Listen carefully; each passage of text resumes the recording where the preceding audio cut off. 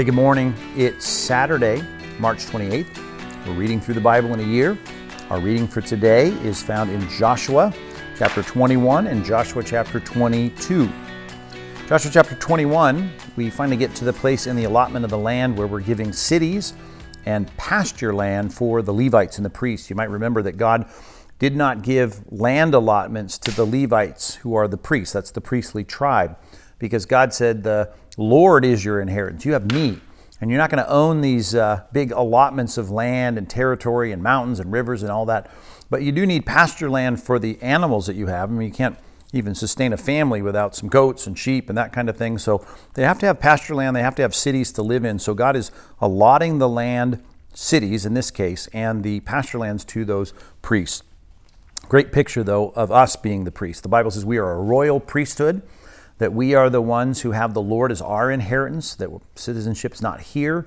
And a great parallel, just as you read through that section in Joshua 21, remember our home here is temporal and our inheritance is the Lord. Joshua 22, Joshua has to solve a problem between Reuben and Gad and half of Manasseh. Remember, Reuben and Gad were on the east side of the Jordan River, and that created some problems. And half of the tribe of Manasseh, they split in half.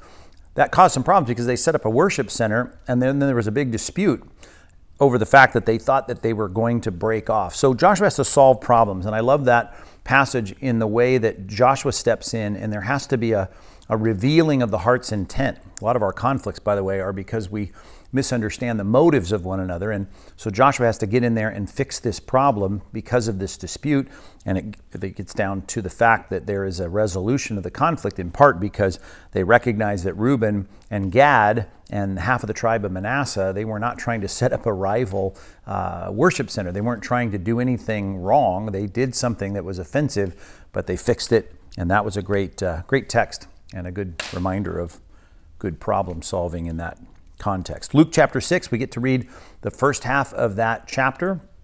This is where Jesus is accused of breaking the Sabbath, and he makes a comparison there to remind these people that they've got higher stringent standards on Jesus, because they're really just looking for ways to accuse him, than they do on the patriarch David.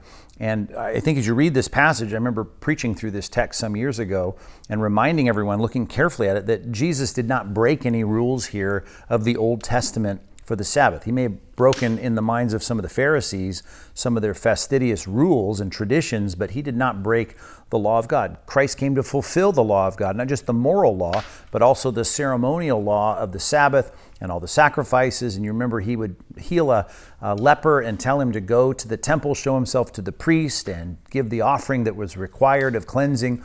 Jesus was keeping the law. This is not a breaking of the law, as so many people try to quote this passage and say, well, he just disregarded the scriptural rules of the Old Testament. He wasn't doing that. Not even here in the ceremonies, he wasn't doing that. Anyway, we get into setting up also in the bottom of this section, the first half of chapter 6, the Sermon on the Plain.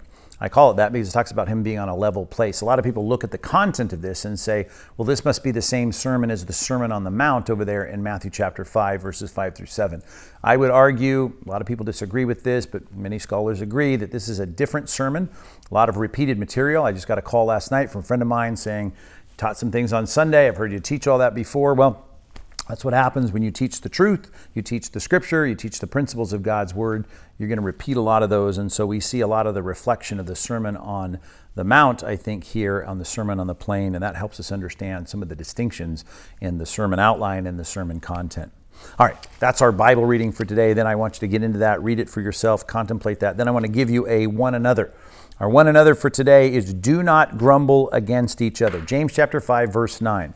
A lot of the one another's are positive commands. This one is a negative command in the sense that we're supposed to not do this. How easy is it for us to grumble and complain about each other, against each other, it says. And so we need to make it our goal today to say, Lord, restrain our lips. It's a hard thing to do, as James says. It's a restless evil. But today I need you to bite on your lip. I need you to bite your tongue. I need you to say, I'm going to be super careful and focus on making sure that I'm not complaining against the people in the body of Christ. So the passage, by the way, has a great built-in accountability in that it says, listen, the judge is at the door. The judge is standing at the door. Christ is our judge, and we do not want to displease him by talking against his children, even if they're disobedient children, and we think we have reason to complain. I need you to be very careful about how you speak about other Christians. Easy for us to find an ally and talk, badmouth someone in the body of Christ. Repent of that. Get it right with God when you say, God, I don't want to grumble against the people of God. If you've messed up in this regard, ask God for forgiveness. If you've spoken and grumbled against them directly, be sure to ask for their forgiveness. But let's make it our goal today in the practice of the one another's of the New Testament, James chapter 5, verse 9, to not grumble or complain against each other.